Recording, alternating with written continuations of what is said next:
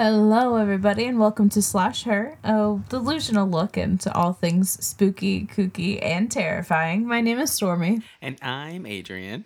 and we are entering week 2 of our Love Can Be Pain. What is it? Love can be murder. Well, you said love can be a bitch, which I really like her.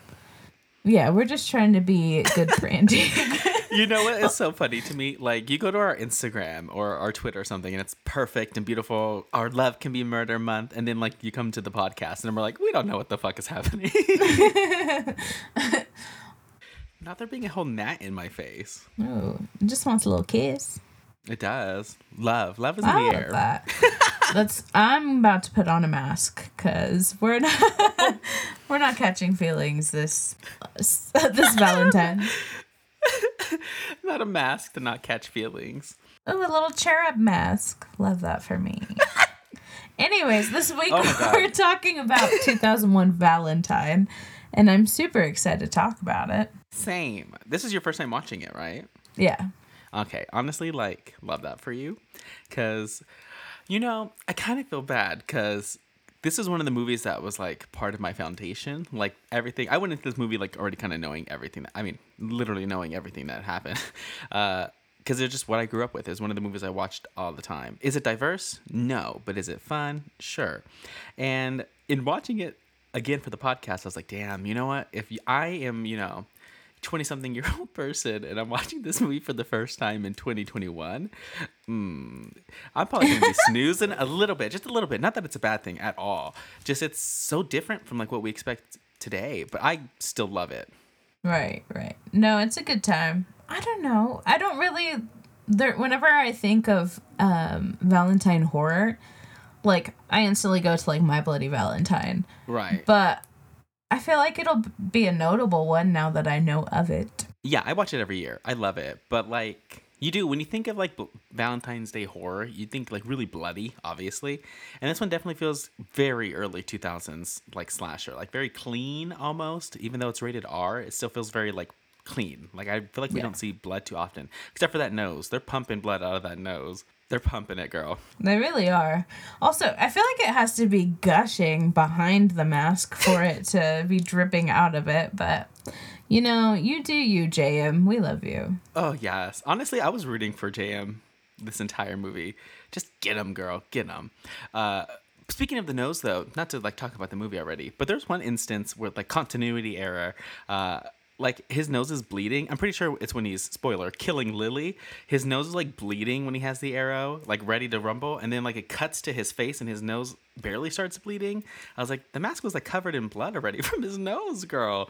But, you know, we'll get into more about that movie a little bit later. But, yeah, this is crazy. So it is week 2 of our Love Can Be Murder month. But, I don't know, Stormy, has anything been spooking you? Have you watched anything recently, or? You know, I haven't. I've been reading a Stephen King novel. I'm trying the Dark Tower series. Oh, how's that going? It's going.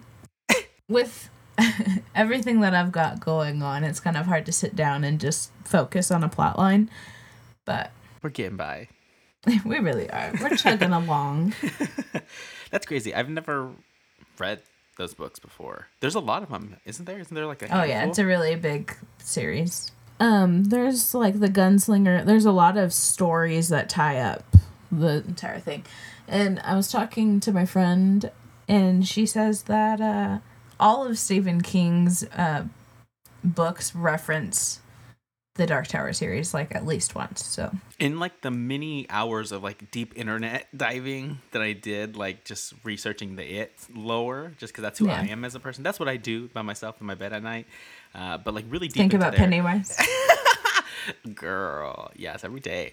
But yeah, like there's a whole bunch of connections back to the Dark Tower, and like Pennywise is like, you know, where he comes from in his creation and stuff. So I've always been interested, but people definitely say the Dark Tower series is like a whole fucking lot to get through. And me, you know, it is a delusional look into horror, so I'm I don't know if I can sit there and like comprehend all of these things. I believe in you, but I don't know if it would be your cup of tea. We'll see. You never know. I like to surprise a bitch sometimes. And So going back to the movie for a second, I didn't. We're like, let's just start the discussion right away. No, I just want to say that I didn't know. We were talking about books. I didn't know it was based on a novel. Oh, I didn't know that either. Yeah, it says in the opening credits. What? You caught that, and I surely didn't. Yeah. What? I need to go and find it, hunt it down now. Right, me too. Because now I'm interested. Because I feel like it's way different than this movie. I just Right. know it is. It's probably one or two characters with the same name, and that's it. Same story, maybe. Somebody's bullied, but I feel like it would be probably the only continuity is the cherub mask, and it's just a completely different story though. And nobody dies, and it's probably just a crime thriller. Honestly, that would have been kind of fun here too. We'll talk about it. This past week, I did watch for the first time ever the 1992 Buffy movie, which I've never seen, and I actively avoided just because I didn't want to taint my vision of this TV show. But I will be guesting on another podcast soon where we do talk about it. So I was like, So I don't want to get too much into my thoughts here because I'm going to be talking a whole bunch about it later. But I did watch that, and if anybody cares or if anybody's interested, I know I have not started my Saw journey. I haven't started any of those movies yet, just because. I'm going to be honest. I was a little bit deflated when I found out that I wasted money on it when I could have watched it for free. It's a mental hurdle. I go through a lot, and that's one I haven't been able to get over yet because I'm still kind of pissed off about it. So I don't want to think about Saw for a little bit, but I'll definitely keep you updated whenever I get to him. You need to heal. I do. I need to process my I just need to process it because it's a lot. Impulse decisions will bite you in the ass every time. Yes, they really will. Well, let's jump into This Week in Horror. Director Michael Goy, the director of American Horror Story, Swamp Thing, and The Chilling Adventures of Sabrina, has recently been hired to direct the film adaptation of the online story The Elevator Game. Not too much information has been provided on the release date, but the movie will be following Dale as he searches for his missing sister. And you can learn more about that on Bloody Disgusting. Adrian, do you know what The Elevator Game is? I do. Just because I know that the first time I ever heard about it was when the Elisa Lam case was going on. The girl in the hotel in California. The water tower? Yeah. Yeah, the water tower. I remember deep diving on the internet. They're just hoping people, there's a whole bunch of people online talking about the elevator game. They're maybe she was playing the elevator game and all this stuff. So that's where I first heard about it, because then I started researching and Googling and getting into the No Sleep subreddit and reading about the elevator game. So I'm familiar, yes. Do you know about it? Have you heard about it? Yeah, I learned about it for the same reasons. There's a specific movie that has that ending, and for some reason I can't pin a name to it, but it's a little ghost that bothers a lady, and it's because her body's up in the tower. So I also went down the same hole. Ooh, the same hole. I went down the hole and I learned a lot about it. I personally, you're not going to catch me in those streets. I'm not fucking with all that. Yeah, you're not going to catch me doing any of that. Also, elevators are just scary, bro. So scary. Just the existence of them is terrifying. I know when we were talking to Janine about it on our talk episode with her, but I always think of the Luxor Hotel, because they legitimately, those elevators go up at a I don't even know what you call that. A slant? An incline? I don't know. But they go up, and it's you can feel it, and it's so weird, and they shake so much. One of my biggest fears is getting stuck in an elevator. The elevators at the Luxor remind me of the glass elevator in Willy Wonka. Very that. That's what I feel like. I'm just ready to bust out the top. Girl, I can't. And I also think of the movie Devil a whole bunch when I think of elevators, just because, that shit scares me. So I don't know. I wouldn't be doing it, and I hope this movie turns out to be something that's really interesting. Because the director, of course, directed a whole bunch of different episodes for a lot of good horror shows, really. So I'm really expecting a whole bunch. The elevator game's crazy because it's supposed to be you hit a certain pattern or something like that. I don't know, what do you call that, sequence? Mm-hmm. And it's supposed to take you to another dimension, and at one point a woman gets on and you're not supposed to interact with her or say anything to her and let her get off on her floor. I don't know, that shit scares me. Imagine being on an elevator and just like some random person coming in and like you're not supposed to talk to them. That was, oh my goodness. Oh, I wish my memory wasn't so shit. But there's this movie as well that I always think of. It's no relation to this at all. So I'm just gonna go off topic. Let's just do it. But it also reminds me of like I forget what movie it is. I forget which country she's in, but like she's being haunted by some ghosts or something. You know how it is. And like they tell her like if you ever hear somebody call your name and you don't know who it is or nobody's around, like don't say like who's there or something, or like don't respond to it, don't acknowledge it if you hear somebody call your name, because that's just like an invitation. So like that shit always fucks me up, because every time I hear like my name now, like I can tell myself, like, oh well, don't say it or don't like invite it in, because you don't know what it is. So that's the same thing with like the elevator game. Like I feel like I'm so tempted just to like talk to those people who walk in, or that girl who's supposed to walk in. I'd be tempted to talk to her. I have a death wish, I guess. Honestly, same. And that's why we have this podcast. Right. I just, I always put myself in horror movie situations just in my day-to-day life, because that's how my brain works. Dude, me too. Like, we had a Amber Alert come through today with some missing kids, and like in my head I was like, well, instantly what would I do? Just terrible situations. I think us as humans are just like drawn to bad shit. Yeah, we really are. I mean, the news itself, I mean, there's some good news out there, but like we're honestly like consistently pumped negativity as like a being, as like a species, like just constant negativity. The media that we work with, just everything is so negative constantly, and that's what we're fed. And if you like talk to people who are like really into like spiritual realm and all of those things, like I mean obviously like just like surrounding yourself with negativity, it just puts a lot of weight on you, you know what I'm saying? Yeah. So it just sucks really, because as society we're really so negative. It's so crazy. We really are. Tune in on Wednesdays for our podcast about feelings. Oh my God. Why did we do a podcast? We have a lot of feelings. What would we call our podcast where we just talk about like our feelings about the world? I have a lot of feelings. That's going to be the name of it. A Gemini and a Pisces. Literally. But yeah, I'm excited for that movie. I'm sure it'll be fantastic. But moving on to our next portion, or our next topic. Now, R.L. Stine in his Goosebumps series plays a major part in many horror fans' upbringing. Beyond that, though, the cover art is really sold the outlandish stories being told. Thanks, of course, to Jim Jacobus. We were provided some of the most exciting, colorful, and scary artwork that still haunts our dreams. In honor of this, Dynamite Entertainment will be releasing Beware, the Art of Goosebumps on April 20th. Per a quote provided by Bloody Disgusting, we have an idea of what to expect with this, featuring tons of fun facts about the series, alongside a walkthrough of all books and covers in the Goosebumps collections. This art book is a must-have for old and new fans alike. I'm really excited about this. I'm all for Goosebumps just for nostalgia in general. Right. So if we can continue to foster that, I'm all for whatever that is.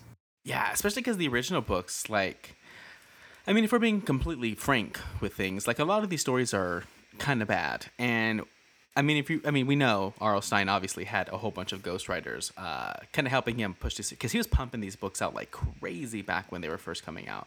So obviously, he was doing so many different things. And I mean, it's known at this point that he did have ghostwriters. So some of these stories all feel like really discombobulated, and some of them are so crazy.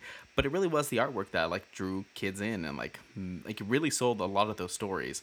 Because I could think of a whole bunch of them. Like the Horrorland one is one of my favorites, just because obviously like the little monster over the sign is super cool. Obviously the Haunted Mask is like everything. I have a throw blanket with that cover on it, so I love it. I'm gonna be purchasing this at my nearest Barnes and Noble, but I'm hyped. What are some of your fave like Goosebump covers? I'm really bad with names, but the one with the puppet haunts my dreams, bro.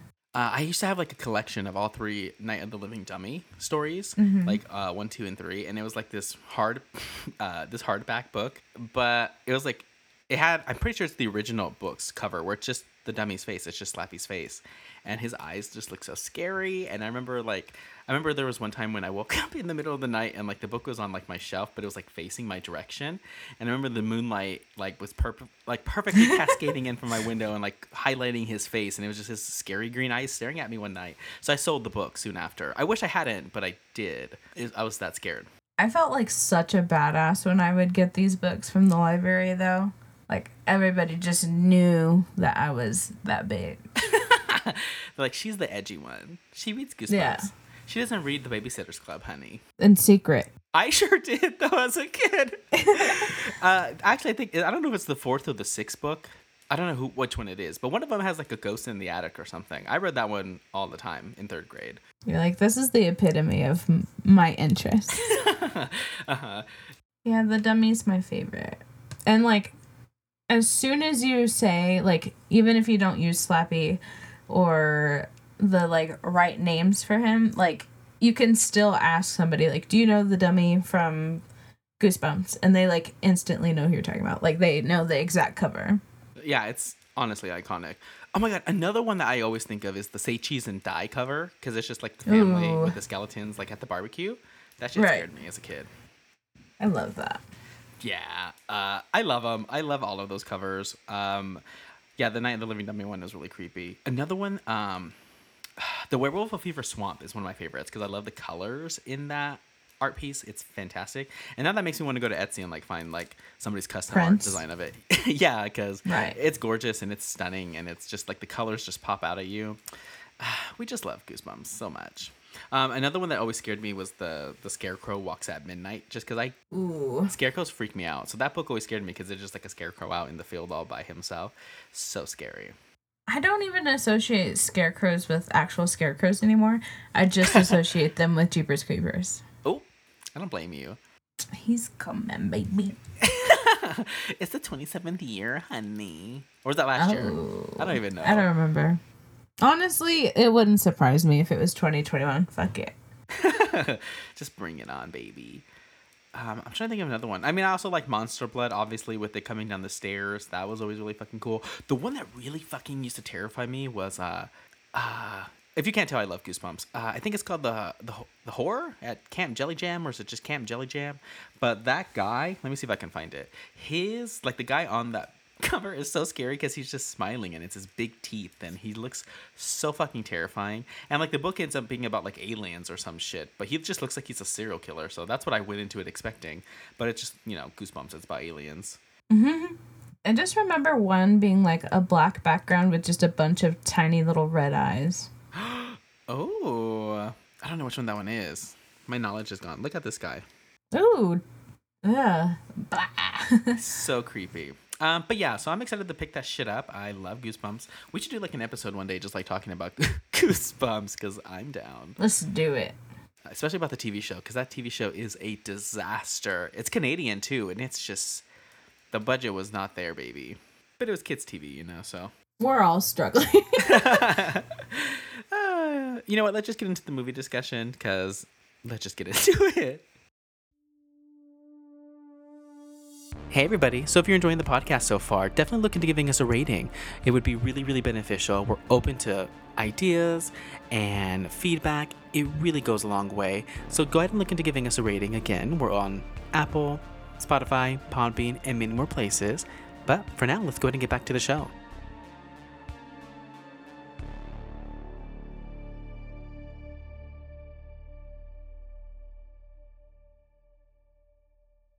Alrighty, everybody, welcome back. Valentine is a 2001 slasher that sees 5 women being stalked by a Cupid killer. As they begin to be knocked off one by one, the past begins to fade into the present. Their actions have consequences, and now they seem to be dealing with the deadly aftermath. Of course, being released in post-Scream boomer of slashers, not many people seem to care for Valentine upon its initial release. These days, though, people are enjoying it for the fun, holiday-themed slasher it is. Released on February 2nd, 2001, the film was made on an estimated budget of $29 million.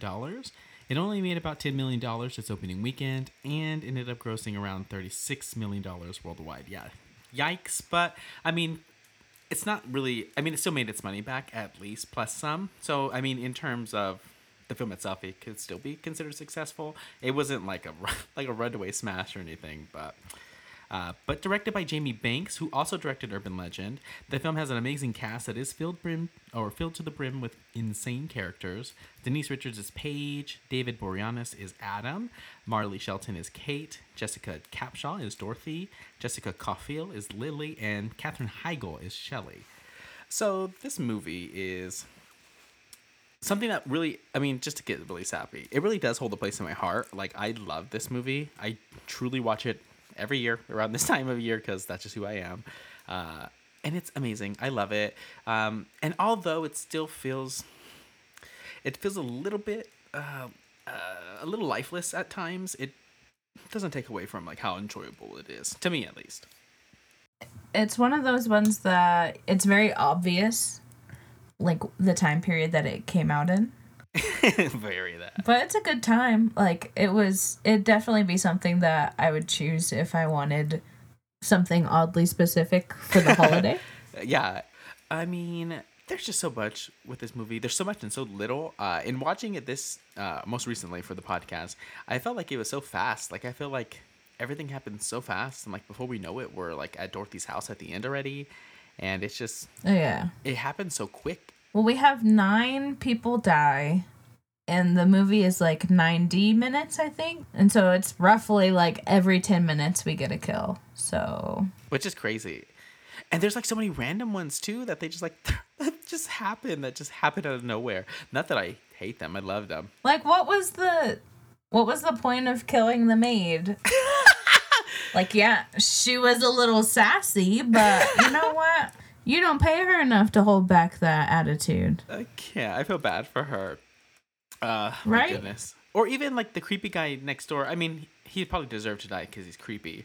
But like it honestly was like just 1 minute of just like that happening. And you're just like, that came out of nowhere. Like nobody talks about it. Nobody cares about it. He just died. And it was just for our pleasure because it was a great kill. I mean, quite honestly, there's so many great kills in this movie, to me at least. I think it gives me like everything I'm looking for as a slasher. I love it. Yeah.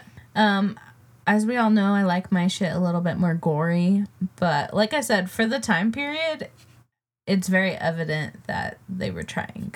You know what I mean? They were trying to follow the trends. So it's good stuff. I love it. I think it's amazing. I mean, we always like to start with characters and looking at characters. Well, at least I do. And just like discussing like who was cool and who wasn't. But the thing is I really do feel like it's a great cast. And I feel like these actors really do bring a lot to their characters. Because I feel like they didn't have like a lot to work with. Because everybody feels very...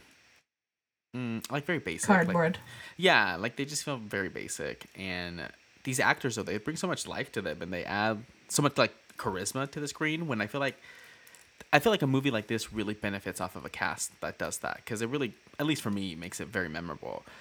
Even though they weren't like the best characters. I mean, you know, they're all getting killed because they bullied a kid. Like they're not like the best people.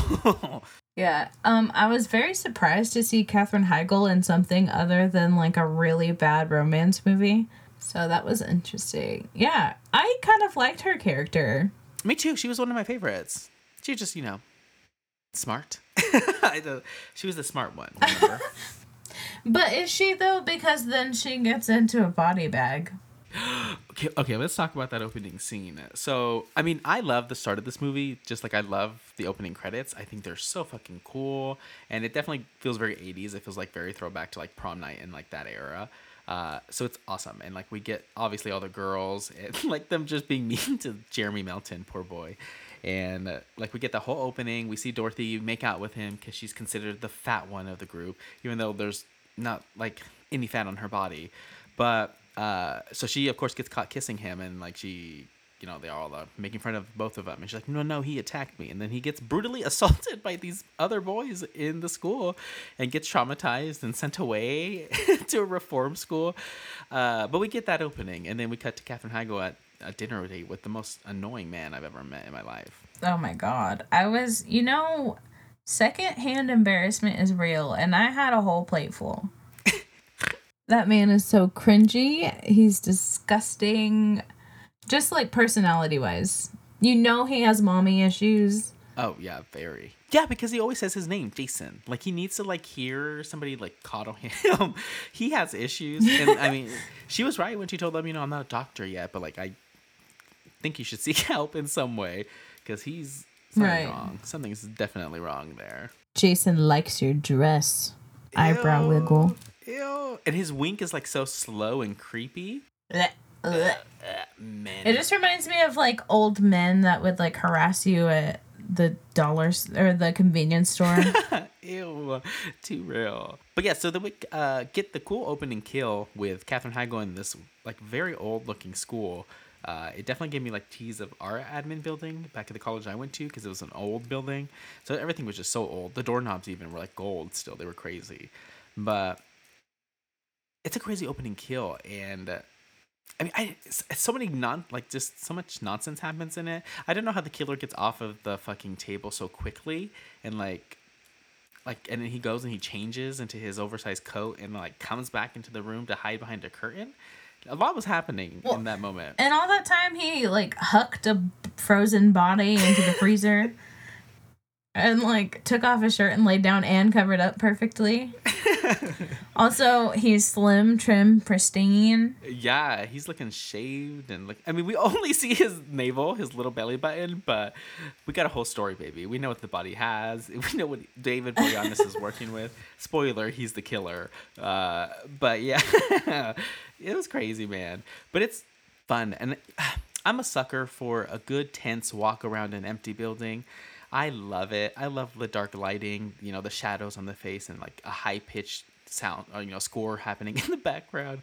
That's why I walk around like my house at night the exact same way. The way she's walking around this school, that's me everywhere I go. Honestly, me too. And instead of a scalpel, it's a big ass kitchen knife. Mine's always like my phone and like my pair of keys. I always have like a key between my fingers when I'm like walking to my car and like I'm looking around like expecting anything to happen, like the fucking purge sirens to go off and it to be like my moment to shine. Scary. But we do get one of the first cards in the scene, which I love the cards, like the Valentine cards that Jeremy leaves to everybody. I think they're so funny, and that was always like one of my favorite things as a kid. I want one. Same. I mean, I don't want the threat that comes along with those Valentines, but I want to own one of the really creepy ones. But yeah, who's making these cards though? Like, who's like is he making them himself? Because if not, I want to know like who he's buying them from, especially in 2001. Like, how do you find some? Just has a side hustle. How do you find something that specific in 2001? Like, there's not like a million Etsy shops making stuff like this. Like, it's like, how do you find those cards? I don't know, but I'm ready to fund them with my savings account. Ooh, yeah, savings account. Shelly's card, I actually wrote down what every card said because I'm crazy. So hers said, the journey of love is I don't even know what this word means. An arduous trek? Arduous? Like hard, I'm assuming. Oh yeah, something requiring strenuous effort. So a very hard trek. But the last part of that card says, my love grows for you as you bleed from your neck. I mean, we love. Right. That's a full-on threat. Like, the other ones aren't that bad. I feel like, but that one's like you need to come with your black belt on. That one really is a threat, though. And, I mean, I would be shaking in my little boots. But then she runs back to the room, and the whole fiasco happens where, he's on the table perfectly positioned and, naked. I'm picturing him naked. But he's on the table naked, and, like, the whole fiasco happens. And then he grabs her, chokes her, she stabs him. She's able to get away, obviously. But then, like you said, she gets into... When she's hiding, she just goes into a body bag, and I don't feel like that was the right move. Right. I would keep running. Well, because it's not like you're going to be able to hold your breath. You can see the bag moving, homie. Like, I don't know what to tell you. But I did love, like, just the visual of, after he finds her, obviously, and slices her neck, like the blood dripping from the little, I don't know what that thing is, but into the bucket. The little drainage tube. Yes, I love that. But yeah, I don't think it was the right move, but, she had to go. The big starlet dying first, so. Yeah. Well, I mean, out of all the characters, who's like your fave? I'm gonna say, I feel like I like Lily the best. Did you? And we didn't get a lot of her. She went so fast. I know. Did you like her? I think she was my least favorite of the girls. Really? Why? Maybe because we didn't get a lot of her, and like all we get of her is just like her, like. I don't know. Like, there wasn't really anything going on. Well, no, I guess her dating was, like, fun. Her dating life.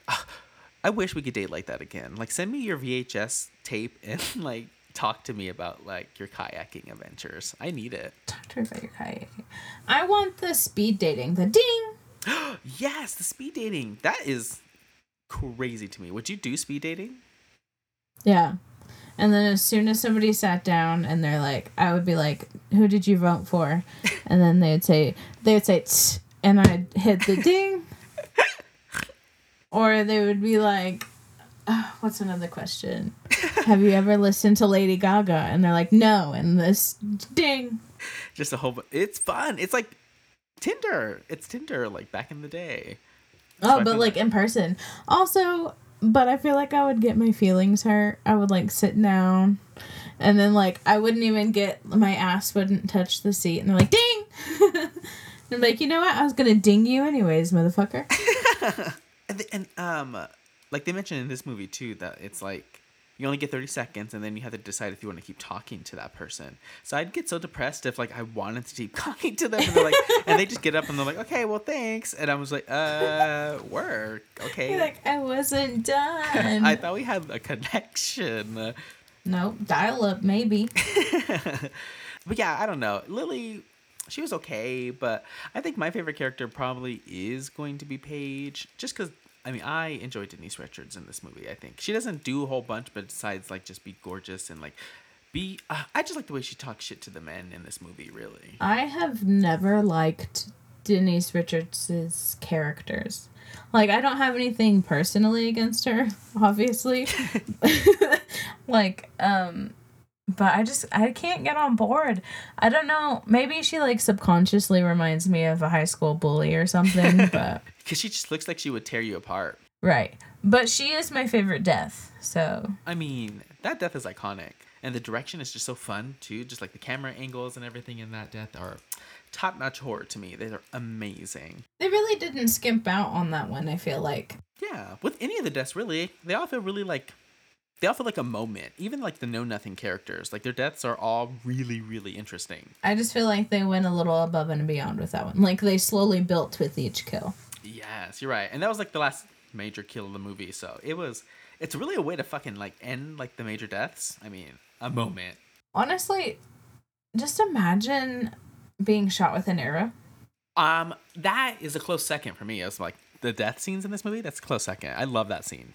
I wouldn't know what to do if I saw somebody pull out a whole ass bow and arrow. You know what I mean? Right. Because, like, that's just not something common anymore.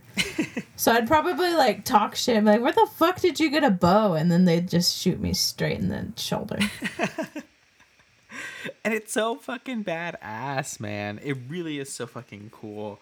Just... I don't know, and those arrows are, like, they're fucking serious arrows. Like, when we get the close-up shot of them, they're like... They've been meticulously sharpened. Yes. It's, I love that death. It's so ridiculous, and her screaming in that, just her, like, sound when she gets, like, hit with the arrows, it's amazing. The sound editing in that scene, it just sounds so good. They sound so heavy. Oh, I have a question for you, Stormy. So, kind of going back to the beginning of the movie. So, after the girls all find out, you know, that Shelly's been murdered and they all come together for her funeral, when the detective, like, meets up with them and, like, comes up to them and, like, starts talking to them, like, in public like that, is that something that detectives do? Like, what? Like, is that, like, who just sits there and, like, starts, like, oh, yeah, well, you know who this guy is because, you know, this is who she was with and the night that she went missing. Like, I don't feel like that's a weird way to just stroll up to somebody and start fucking talking to them.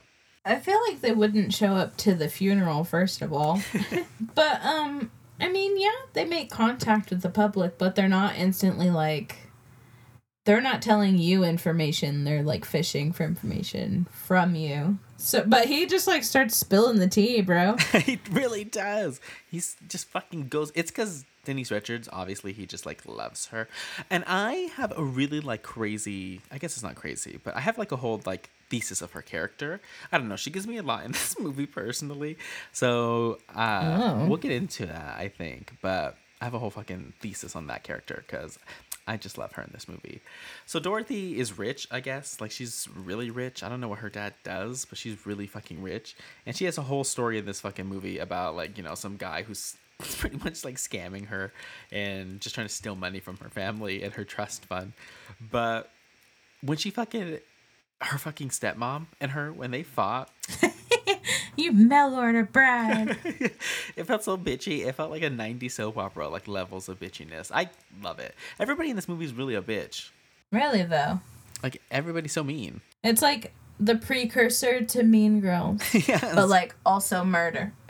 Ooh, I love that.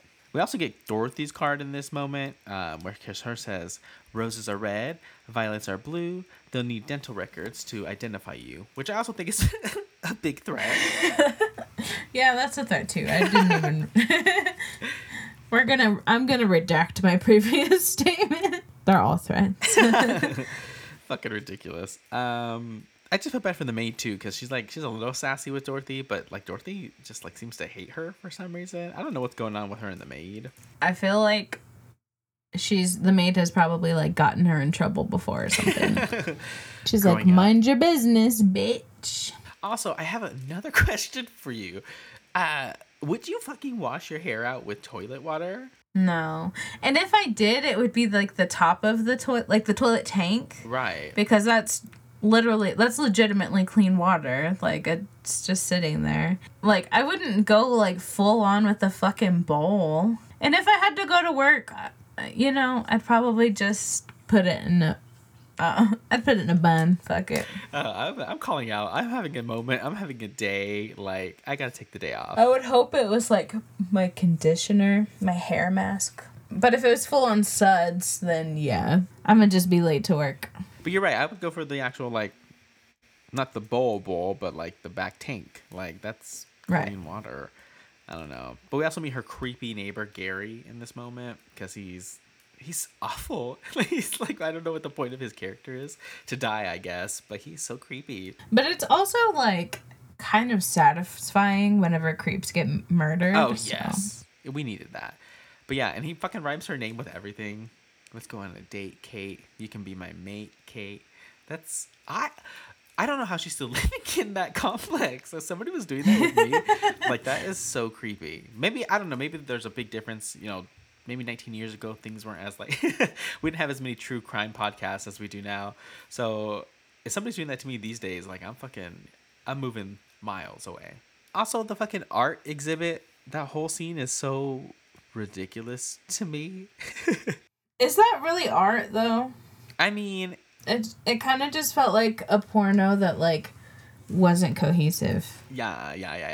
I need a plot. I thought it was really fascinating. I thought it was really cool. I would consider that art, definitely. I mean, yes, it's, very pornographic, but art nonetheless. I mean, whatever floats your boat, man. I don't know. It felt funny because it felt like very futuristic, but it felt like futuristic for like 2001. So it was just like, I don't know. It was very funny to me. It reminded me of at Halloween Horror Nights. Yeah, that's what it kind of felt like. And then like the fucking screens start turning off, and I was like, in my head, I was mentally preparing for like a chase scene. Like, is that gonna fucking happen? A wall drops and they just fucking book it. That's what I was ready for. I don't know. I thought it was really cool. I always loved that set piece as a kid, and I still think it's really, really cool. And that's when we get the awesome arrow death scene, which is perfect because it's fucking Cupid just shooting arrows into this bitch's stomach. And then I think it's so fucking funny when she gets knocked over the edge and she falls straight into the fucking trash can, and the trash can lids just close on her dead body. I mean, that's art. That's art, baby. The directing, mwah, chef's kiss, art. Yeah, Jamie Blanks, thank you, because art. Really, though. Brought us this and Urban Legend. Girl! And Tara Reid was supposed to be in this movie. Did you know that? I could see it. Yeah, she was supposed to be Dorothy, which I don't think she would fit that character. No, not really. But I would, we're always welcome to more Tara Reid, so I would have loved that. Always. And Jennifer Love Hewitt was supposed to fucking be Paige. I'm glad we got Denise Richards. Yeah, I was like, Yeah, because Denise Richards is just... We love Jenna Love Hewitt, but... I mean, I guess, but... I really love that we got Denise Richards in this. But, yeah, so that death was amazing, so, I'm all about that. But we also had a card for Lily before she did die, when she's doing her videotape dating with Denise. And I guess they're roommates, I'm assuming. Yeah. That's the vibes I got. Yeah. And you know me, I like to make everything queer. I definitely feel like Paige is like a lesbian. You're just like low key or like high key? Yeah, like I feel it on the low. She just feels like bad bitch energy. Like I can tell. That's my theory at least, because That's just how I like to look at things. But I definitely feel, some lesbian vibes there. Just put a little spice on everything. Because I feel like the characters really aren't that interesting. So if I got a little, like, lesbian, like, side story. Yes. I just need more gay in my movies. I just need it. Right. I desperately need it. We can't expect much from the early 2000s, unfortunately. Unfortunately. Or even today in some cases. But I wish it was her at the end of the movie coming in shooting the Cupid killer and saving Kate. Because I needed them to be a couple. I did. I needed it. Like, I desperately needed it. But that's just me. Because she always, every time she has an issue with the guy, I mean, I guess she can just be her friend, obviously. But anytime she has an issue with one of these guys in this movie, like, she goes to Kate right away. And, like, they just, like, and just the way she looks at Kate, she just loves her so much. But that's just my theory, at least. It's just the vibes that we're picking up. But yeah, anyway, so her and, I guess, Lily are roommates. But she gets the maggots in the chocolate, which is so gnarly. Disgusting. So disgusting. I don't know how she's just drinking orange juice afterwards. Like, I would be, like, scrubbing my tongue. Right. I mean, I'm sure she did, but, like, I wouldn't stop for a while. I feel like, so were they only on the inside? I think so. How does that even work? How does he do that? Right. Who is making these chocolates? How did he inject maggots? Who is making these chocolates with maggots in them? And what does he know how to do? This killer is insane. He has so many talents. He can manufacture Valentine's cards. He can design and print cards. He's a graphic designer. He's a graphic designer in 2001. Like, that's, like, some next level shit. Yeah, he's on Paint. Like, he's not downloading, like, a free version of Photoshop to just test it out. Like, he's fucking making fucking cards, man. And injecting maggots into chocolates. Or, growing maggots in, like, a chocolate factory. I don't know what he's doing. He has his own chocolate factory. He's a chocolatier. And he knows how to shoot a bow. Right. He's got a lot of hobbies. A jack of all trades. Right. On top of it, fucking writing for the newspaper about the Giants. Like, he's doing so much. Adam is Jeremy, by the way. David Boreanaz's character. But this killer's fucking insane. Like, I love Ghostface, but Ghostface is just, like, running around. Like, flailing its arms. Ghostface is, like, tripping over things. Yes. I need to see, like, behind the scenes of Ghostface. Like, just tripping over things and fucking up. Yeah. I need a fan cam of Ghostface just tripping. But I kind of also need it from Cupid. Especially in the opening scene, man. Well, first he has to fucking heave a dead body into the freezer, like I said, and then, like, adjust himself. And he, like, laid down and was like, oh, maybe I should take off my underwear. And he takes off his underwear and then, like, lays back down. He's doing a lot. This killer's insane. Which is, I think why a lot of people really also resonate. Not to talk about Scream, but Scream, like, because the killers feel like real people, like, making mistakes and stuff. And then in, like, a movie like this, which we love, I mean, it feels like, like a Jason Voorhees situation. Like, he's a trained assassin and chocolatier. Yeah. Yeah, because after he went to reform school and then was sent to the mental hospital for a year, like, he then got out and is like, yeah, I'm gonna fucking learn to kill somebody. I'm gonna learn to be a fucking badass and then we gonna fuck about it. But yeah, David Boreanaz. And he's just so cute and charming, I feel like. Yeah. Well, and they also threw in a little, like, Buffy reference. And he's like, well, he's no angel. But... and I was all, oh, really? We're going to do that? I fucking love it. I wish I was back in 2001. I was 6 years old. Just, like, living my best life. And he also apparently fucking filmed, like, all of his scenes in just, like, 2 weeks. Oh. So he was in and out. That's a hustler. He popped in and said, bye. And he's great. And he's so charming in this movie. I think he's so cute and adorable in this movie. Yeah. I've always had a crush on him. Oh, my God. Yes. Angel was everything to me. Well, and then he grew up and he was in Bones. Oh, my God. Bones. I just think of the photo shoot of him in the bathtub. I just love... Ooh. I love David Boreanaz.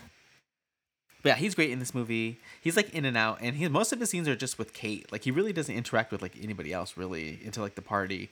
But, like, he was in and out. Like, they shot those scenes with him and Kate walking down the street, and then he was around a week for the shoot at the party, and he was out. a professional. He's a hit it and quit it type of guy. He is.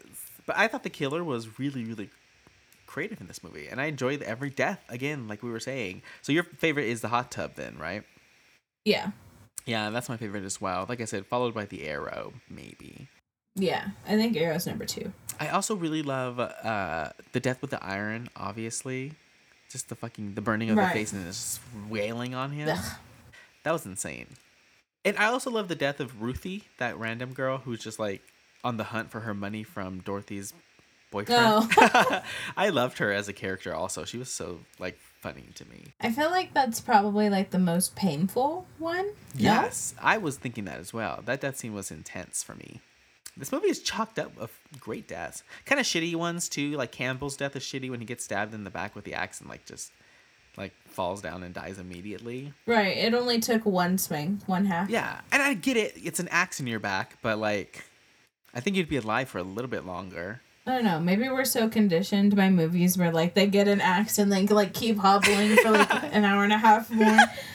So now we think it's unrealistic to die. But it's not like Friday the 13th, the first one, where she gets an axe to her face. Like, that's, like, yes, I can imagine that being something that happens quickly. But the back, unless it hit, like, a major artery or something, and, like, it just, like, shut the heart off immediately. It just goes straight into your spine. Right. Okay, yeah, I guess. We're not medical experts. We're delusional. But yeah, so many crazy deaths in this movie. Like I said, they're fun.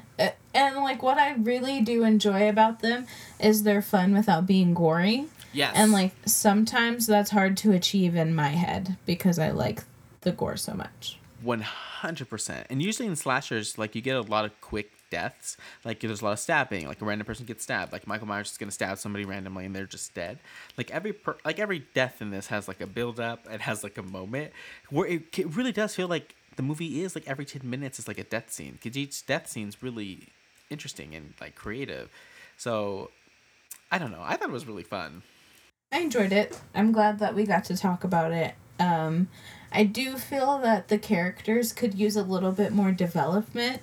But, I mean, that's really not what we're here for, so I can write it off. And I think each character, again, I do think it's the acting. Like, each person just feels like they have a personality, but I think it's because these characters or these actors were probably just kind of being themselves a little bit or, like, just kind of giving, except for Dorothy, because she was, like, really going through a lot. Like, she really was going through a lot, and I felt bad for her character, just because she was, like, grew up, you know, being the fat one, like she said, and you know, now she's a little bit competitive with the girls. She's a little bit bitchy with the girls.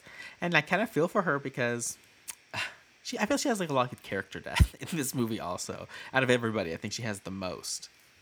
Mm-hmm. And she also dies at the end, which I think is really sad end like to her story. Like I feel really bad for her. But she's also like rich. So, I mean, like I can't feel too bad. And she also sent a guy that didn't need to go to a mental hospital to a mental hospital. Also that. She has all that trauma, man. That I feel like that makes you a shitty person. It does. So I don't like feel too bad for her, but I do kind of resonate with like, I don't know, all of her trauma. But yeah, like she did put that boy through a lot. So, I mean, he made up his intricate revenge plot and came back and killed them all 10 years later. So, you know, that moment was a sprinkle of trauma in her life, but it was the biggest moment in his. He made her pay for it, for sure. It literally was his life purpose after that. Fling under the bleachers. That's scary to think about that. You know, you could do something to somebody and that could be then their life from that point forward is to get their revenge on you. It's scary. Mm-hmm. And like the opposite can happen too, thankfully. Yeah, also that. You can like smile at somebody and make their day. Also that, yes. But yeah, that's crazy to me. And also, it's also his life goal to like get Kate too, because like he makes up a whole backstory and follows her to her job and like becomes a reporter just to be next to her. Like that's also very terrifying. The dedication. Yeah, he's an interesting killer, and he's also like very talented at a lot of things. He's a lethal killer. I would love like a sequel of his killer because it's pretty intense. Give it to me 20 years later. Right. I need to have like half of his skills and then I would be a successful human. Ridiculous. The graphic design alone I need. Right. All right. I need that skill. I need the chocolatiering. Willy Wonka ass. I need that. Just to make it clean and clear, you would 100% recommend this to everybody? Oh yeah, I love this movie. I'm also on the same page. It's a good time. It is. How did you feel about the twist at the end? Like, did you see it coming? Because this is your first time watching it. So, like, did you suspect that it was Adam the entire movie? Mm-hmm. Yes. What gave it away? Just like, I feel like that's the most obvious, no? To be like a boyfriend that's always there and he's a little troubled. And... Very, yeah, I guess I can see it. I mean, because the only other ones that they try to set up are the creepy guy, Jason, the one who always talks about himself. Like, they set him up a little bit. Jason no kill nobody. Jason make you play Dutch for dinner. They really try to make him seem creepy because he's also at the art exhibit and like stares at them all creepy and walks away. And you're like, what is he doing there staring at them? Like, I don't also, get what it. was that point of like that one girl just like starting to undo her shirt like in the background? Did we have to have that moment? It was, I mean, he wanted a threesome. Max wanted a threesome. Max, the tortured artist. Yeah, but I feel like we could have made them fight about something else without another girl in the background be like, cha, cha, cha, cha, cha, cha. Yeah, I guess you're right. I mean, she could have caught him kissing her. Maybe that would have been a more like reason for her to freak out like she did. The maze reveals that her boyfriend is cheating on her. Right. And that's her Valentine's Day present. Yeah, and that's his art. That's his twisted art, is like showcasing broken love on Valentine's Day. Like, that's his art, right. And that's what he did. And like at that point, like, you know, go off, sir. You're troubled. But yeah, something else, a bigger reason to fight, you know, because she's staring at them and she's like, get her out of here. He's just like, it's like an art exhibit with like porn and naked people. Like, she's probably turned on. Like, it's art, man. And she's like, get her out of here. And it's like, it makes no sense for them to be arguing. I mean, I don't know. Maybe I'm more lax as a person, but I feel like, well, if you knew that he set it up, then I would be like, but he's obviously like a piece of shit, right? Yeah, checking out her friend when he meets her, staring at her. Right. Yeah, it's really creepy. So we expect nothing less. We know he's a man, so. I also really love the scene though with Paige's character, obviously. With that disgusting man, and when she takes him into the room and like he shows her his penis, and like she ties him up, burns him with hot wax. Right. A moment. I love that. I was a little thrown off by it. Like, again, not really sure that I needed that for the movie. It was like a side quest of like right. another like movie, which I love though. I would love a movie of her just going around like and doing that to awful men. Right. I would love that movie, but it was kind of a different movie. It really was. Right. But I was living for it. I feel like budget cuts probably like left us without some context there, but it's all right. They fit it in all right. It's just very funny to me.